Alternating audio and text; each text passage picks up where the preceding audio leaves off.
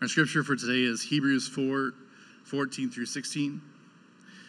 Since then we have a great high priest who has passed through the heavens, Jesus, the Son of God. Let us hold fast our confession. For we do not have a high priest who is unable to sympathize with our weaknesses, but one who in every respect has been tempted as we are, yet without sin. Let us then with confidence draw near to the throne of grace, that we may receive mercy and find grace to help in time of need. This is the word of the Lord. All right, good morning. Thanks to Kevin for preaching with 24 hours notice last week. We were able to care for Jace Ball and little Isaiah. It sounds like he's doing well in NICU right now, and I think there'll be opportunities for us to love on the Ball family as they're, imagine your newborn that you haven't been able to hold yet is in NICU for many weeks to come, and they're living back in Collins and stuff, so be on the lookout too if you aren't on happenings for ways to love on them, and this is part of our community groups too. The hope is that this is also like where we most care for each other and we're most known by each other, and kind of like our own little groups that go around, like when something like derecho hits or something, the first kind of responding of the church goes through our groups, and hey, can we check on everybody, make sure everybody's okay, and ways that we care and stuff. Like a dangerous thing is to be a part of a church and to not know or be known. And just the way that like Jody is wanting to say like, hey, let's go deep with each other in the areas that we really need the Lord to take us to a deep place of healing. That the hope is that that's where all of that happens in our groups. And Patty and I have been in groups for about 17 years now since we've been married, and I don't think there's ever been a convenient time for us to be in a group, when it was like, okay, I'm in graduate school, we're newlyweds, maybe after graduate school, it'll be an easier time to be in groups. So then we have young kids, and it's like maybe once our kids aren't so young, it'll be an easier time. Or Patty's been really open with her chronic pain that she's wrestled with for a long time. And it's like, well, I'm not feeling 100% tonight. Let's wait till we both feel 100%. Or all this stuff, and it makes me think of that. I don't know if you've seen the illustration of like having a jar, and then you have all these rocks. And some rocks are big, some rocks are medium, some are small, and then you have like all the sand. And it's a cool illustration that like if you put all the sand in first, the smaller rocks, the medium-sized rocks, you'll actually never be able to fit the big rocks in. But if you put the big rocks in first, then you put the next biggest and you kind of jiggle it around. And then you put the next size and you jiggle it around. And then you pour the sand in and you jiggle it. You can actually fit everything in there compared to, and kind of the illustration usually is like you put the big rocks in first, which are your biggest priorities in life. Then it helps you fit in lesser priorities. And then sometimes you realize like, well, these smaller rocks are just not going to make it in, but at least I got the big ones in. And I think for like Patty and I would testify, and the importance of me being like Patty and I aren't leading a group this year, but we are signed up in a group because we are like I want to be helping to lead the group leaders, and I need to be in a group, and I need to be known, and I need to do life with other people, and we consider that a big rock. So before we schedule anything else, that's a big rock that goes in our jar because we're wanting to make that commitment from day one. Like we're too busy to not have that in our lives. Like we need that to actually form us. So one of the things talking about community made me think of I think I like it at times, and then at other times I wish someone would just hit delete, which is the Collins Community Facebook page. And probably every community has a Facebook page, which I consider to be the page of shame. We kind of have like I think rural areas have more of an honor-shame culture. So like when I was in high school and I thought it was super cool to see how fast my car would go, I would typically be in trouble before I even got home because word would have gotten to my parents before I got home about I thought if I had a CB and a friend that went before me, I was fine, but I didn't realize that they could call my parents, And in some ways, I was shamed into compliance. It's like if I make a mistake, I will be shamed until I stop making a mistake. And social media has allowed this to be amazing. If your dog accidentally runs out of the house and you don't realize your dog is gone, this is purely theoretical, but it might be someone might be texting you like it's blowing up on social media that you are the worst dog owner that's ever existed on planet Earth. And you're like, oh, I thought they were in the house, but shaming is like a national pastime, it seems like, and it can be through social media. And a reality is that what that tries to make us do is to live a life where we never make a mistake. Like, if I make a mistake, I will be shamed by my community, and they will try to get me to basically never do that again. And what you can do is you either withdraw from community, you take a step back and say, well, I'm not going to let anybody in to let them know whether or not I'm making a mistake. Or you can become an actor in your life. And you can start presenting a life that cannot be shamed because you're you're acting on the stage of your social media accounts or whatever they may be. And in this Gentle and Lowly series, the Lord has taken us right there, I think, is like, okay, which way is up? How do I live in the midst of all of this? And what if I can't be perfect? What if I can't live a life that is free from mistakes? So Hebrews 4 is where we're going to be. We're going to be in Hebrews chapter 4. We're going to be starting in verse 14. I don't know if we have any Bibles set out, but we'll have screen or the verses on the screen. You can pull up your phone as well. The Hebrews 4 will be in ESV, the English Standard Version, if you have the option for which translation we're going to be in. Hebrews 4, starting verse 14, says, "Since then we have a great high priest who has passed through the heavens, Jesus, the Son of God. Let us hold fast our confession." Great high priest, verse 14. So before we get into what's Jesus' heart towards us when we suffer, when we make a mistake, what's Jesus' heart towards us, the word priest has been sent out. So it's like, what's going on here? So before Jesus came, before what we read of in the New Testament, in the Old Testament, God gave us a way to draw near to him. And we're even told in the Old Testament, this will be temporary. I'm going to set up a way for people to meet with me so it doesn't have to get blasted on social media. I'm going to set up a way for them to actually come to me, and it's going to be temporary. And what it is you're going to go to the temple in Jerusalem, and there will be a priest in the temple. And the priest will be, they use the word a mediator. We have mediation now through divorce courts and stuff. Do I need to make an adjustment here?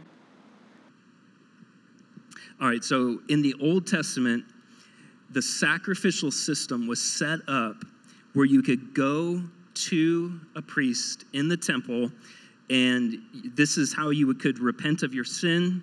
It was how you could receive forgiveness. It's how you could receive the grace of God. And all of this would be until the promised one's arrival, the arrival of the promised one. And they would be a mediator between you, your weakness, your sin. And then you'd meet God's grace there, God's forgiveness, God's presence. The priests, which we hear all about this in the book of Hebrews and elsewhere, the priests were not perfect. The priests themselves needed a priest. They themselves needed a mediator. And they were not able to be awake all the time. They were very limited people. They would get sick. They would die. So there needed to be a continual priesthood there needed to be priests and priests and priests who were mediating God's grace to each other, and then were able to really like be the bridge between God's grace and their need of God's grace. And it would be this way until the great high priest would come and would be the all-time priest forever. And it says here that we have this great high priest. We even know his name. His name is Jesus. He has, look at verse 14, who has passed through the heavens. You know, it made me think of like Captain Marvel, or, you know, when you just see those scenes of them like just going like through the universe. And like Jesus has passed through the heavens. Jesus, the Son of God, let us hold fast our confession. Let us hold fast our confession of him, confessing these realities about him, that he's our Savior. He's the one we've been waiting for.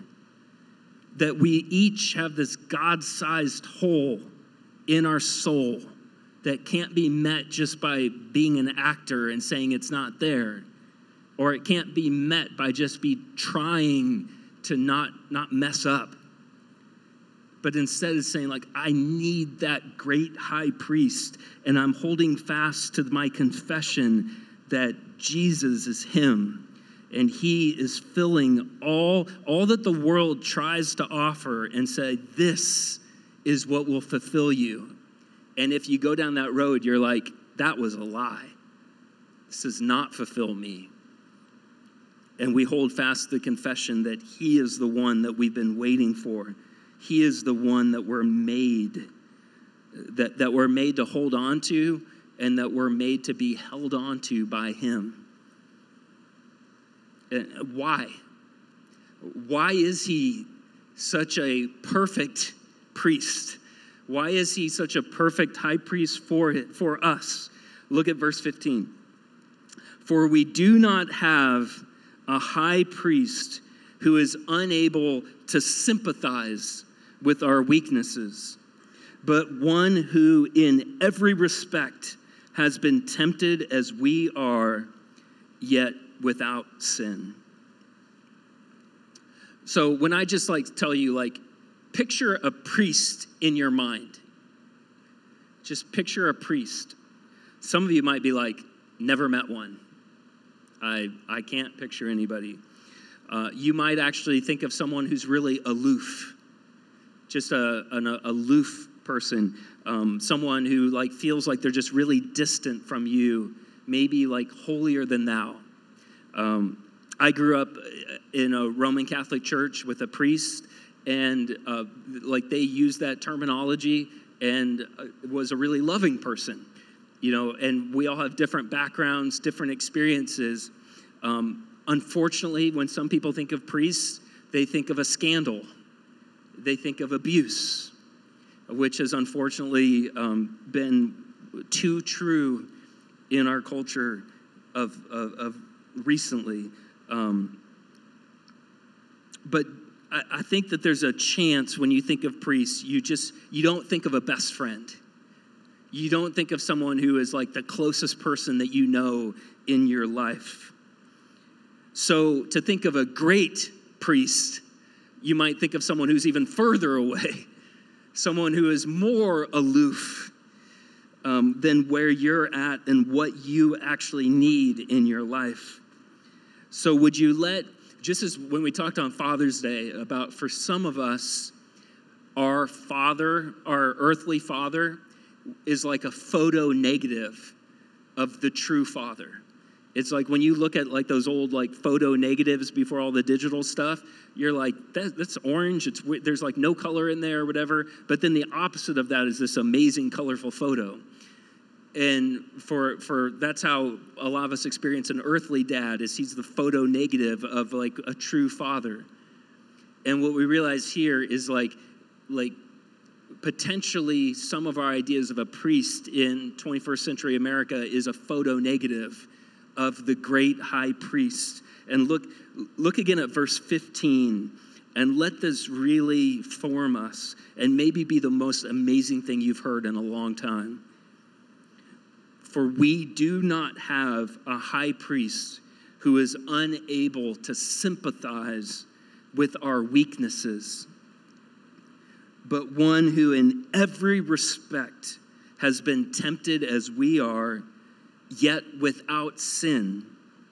Jesus is able to sympathize with our weaknesses. I think it can be easy for us to think that like Jesus is around in the good times. Like, man, when I'm doing good, Jesus is around. When I'm not doing good, when I'm suffering, when I feel numb to life, when I'm disillusioned, when I'm experiencing pain, when I'm longing for more, when I'm embarrassed, when I've gone all into the things of the world and found them wanting, when I really need to heal and I know it, that somehow I think we think like Jesus is waiting for us to get our act together.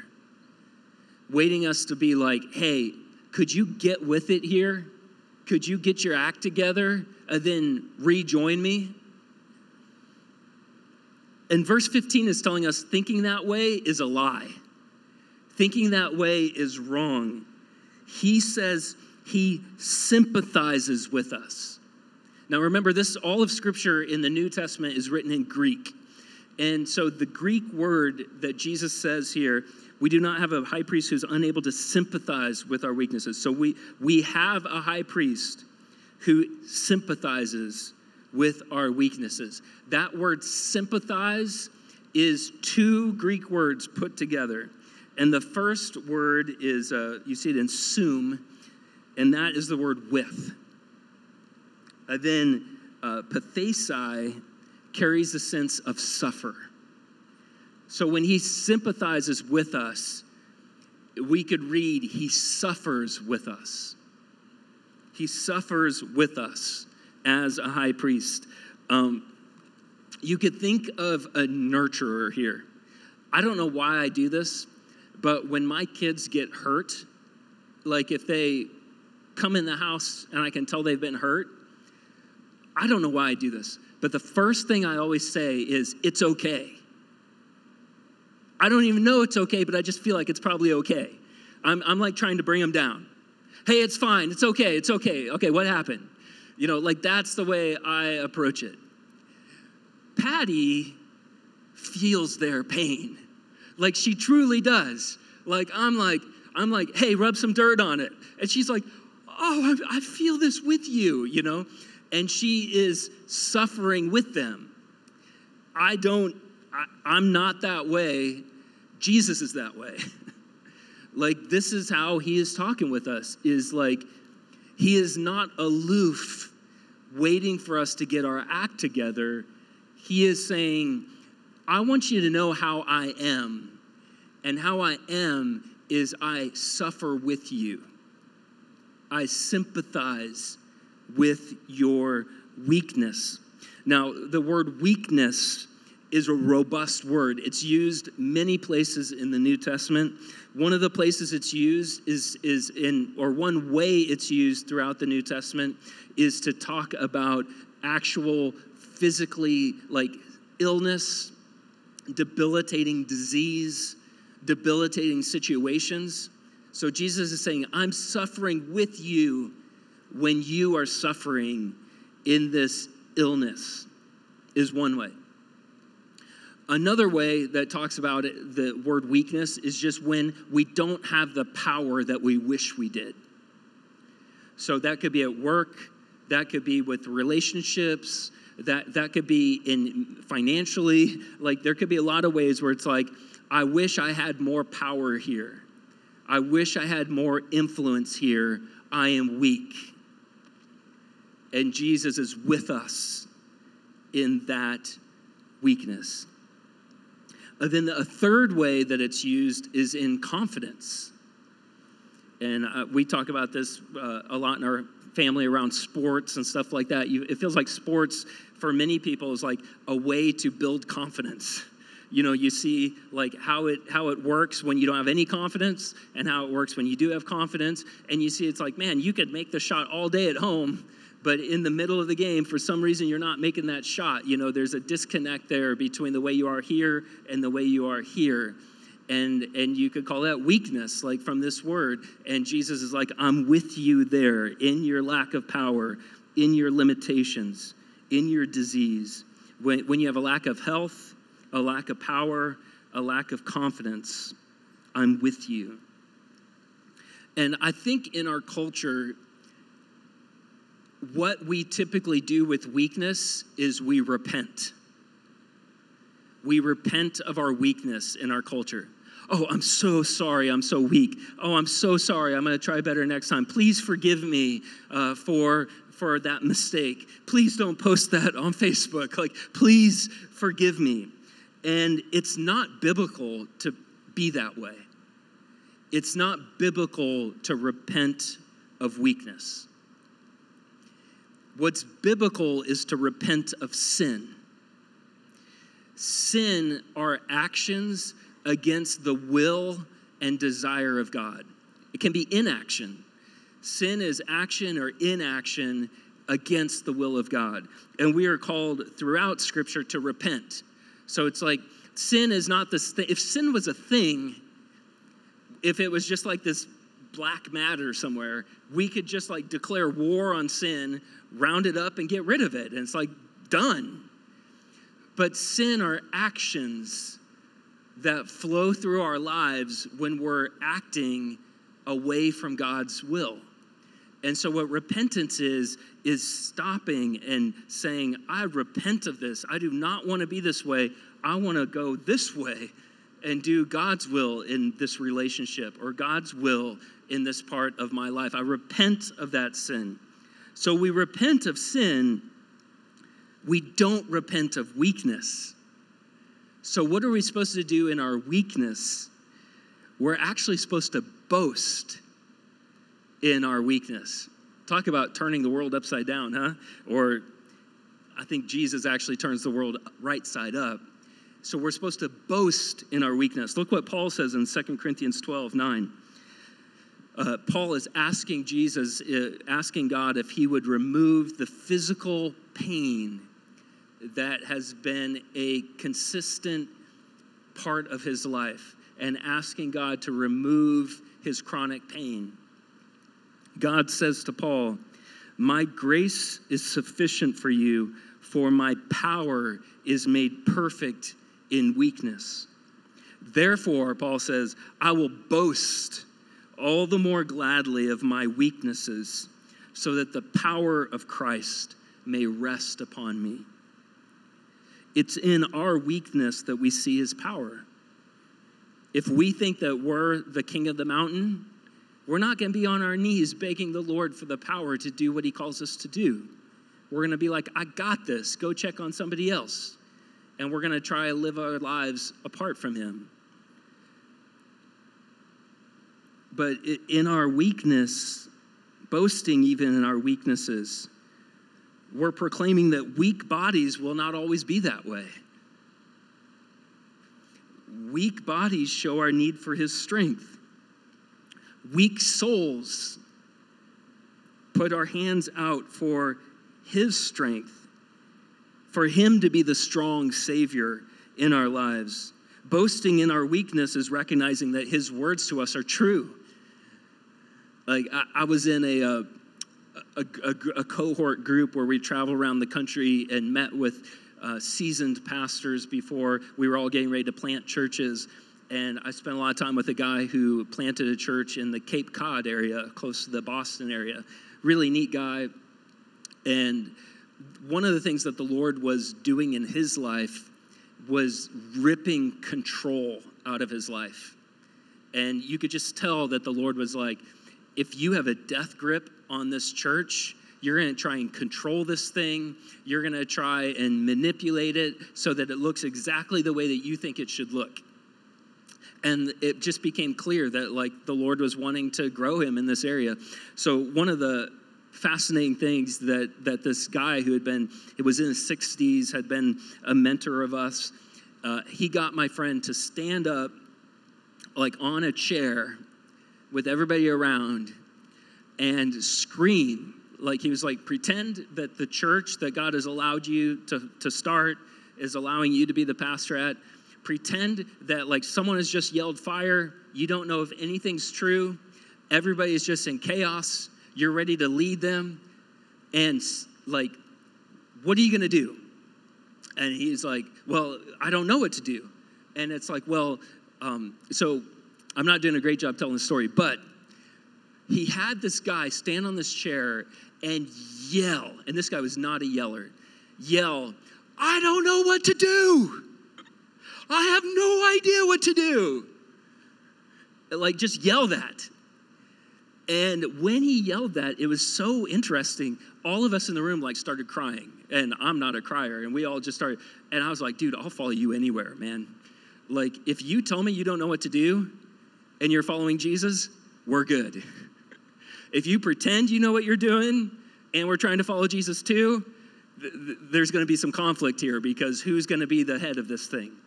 You know, but when he like genuinely believed, I have no idea what to do, people are like, okay, we're watching you.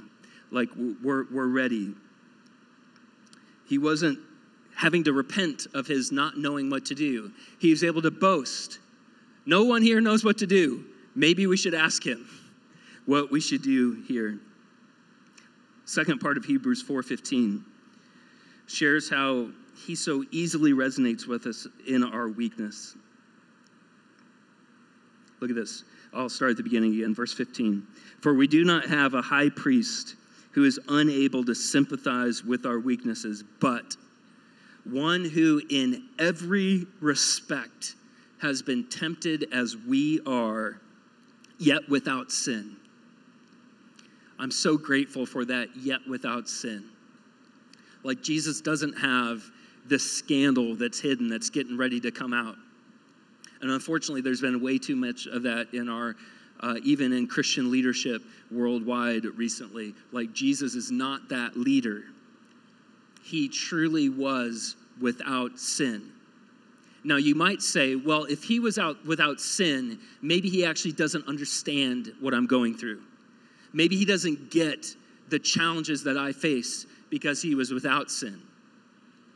And theologians for centuries now have been saying, no, that's not true. So imagine all of us, let's say there's going to be a big weather change, and let's say that we just have like gale force winds for a long time. All of us might be like, and let's say we have to just walk against the wind. So we have to walk against these gale force winds. Eventually, we're each going to get tired and turn around and just go with the wind. And now we will have personal experience of what that was like to go against the gale force winds. We'll be able to testify about how hard that was and how we acquired knowledge about going against gale force winds. Now imagine if there was somebody who walked that way for 33 years and never turned around once. Would they have a better knowledge of what it means to go against a gale force wind, or would they have a lesser? They would have a much deeper knowledge of that gale force wind, because for 33 years they never once turned around. They never once gave into it. And this is how Jesus is with sin. He doesn't know sin less than us because he never gave into it. He knows sin so much more robustly than we do because he's never gone against it. He knows the contours of it way more powerfully than we even do because we relented at all sorts of various places. And so that is why he can sympathize with us. In every respect, he has been tempted as we are, yet without sin, without ever giving into it. When we come to him, we don't find him saying, how could you be so weak? How? I'm so disappointed in you. Like, He's not that. We don't find him accusing us. We don't find him heaping shame on us. We don't find him condemning us. We find him saying, I understand. I understand what it's like to be weak. I understand your limitations. I understand your challenges. I get it. I know. I can sympathize with you. I can suffer with you here. Thankfully, we're told he didn't come to condemn the world. He came to save the world. If we resist him for a lifetime, there are serious consequences. And he's saying, look what he's saying. How do we respond to this? How do we respond to being this way? Look at verse 16.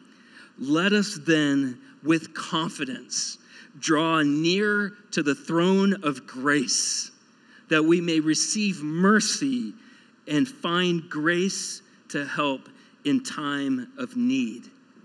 This is real. This is his heart. Is he's saying, when you feel weak, come confidently to me. Usually when you feel weak, the last thing you have is confidence, But this is the boasting. It's like, I am confident, I am weak right now. And because of that, I can with confidence draw near to the throne of grace, confident that my weakness will be met with his power, confident in his heart that we can bring everything, our past, our present, fears, concerns for the future, we can bring it all to the throne of grace. I love that that's its name. Where God sits is the throne of grace, that we may receive mercy and find grace to help in times of need. And would each of us go there? And as we wrap up the series, as we wrap up going through this verse, what we should do is just written clearly. I mean, these are our instructions for this week. Let us draw near with confidence to the throne of grace. If you have yet put your life in Jesus' hands, if you've yet give your life to Jesus, this could be you coming to Jesus and saying, Jesus, I'm giving my life to you today. I trust my life into your hands. From now on, you're my Savior. I'm yours. I confidently boast of my weakness. I want to repent of my sin. I draw near to your throne of grace. Save me today. I'm yours. And man, if that prayer is true of where you're at, I mean, that he says yes. He's promised us the yes is on the table, a prayer like that. It could be those of us who have given our lives to Jesus already, walking with him. It could be us saying, Jesus, I've been trying to control this. I've been ignoring my sin, and I've been repenting of my weakness. I draw near to you today, repenting of my sin. Would your power open my eyes to renounce my sin? Turn from it. I want to boast of my weakness. I'm weak and you are strong. I need someone who is with me in this. Thank you that you sympathize with me. Thank you that you understand. I come to your throne of grace. I come to find mercy and your grace to help me in my time of need. Thank you for your grace and strength.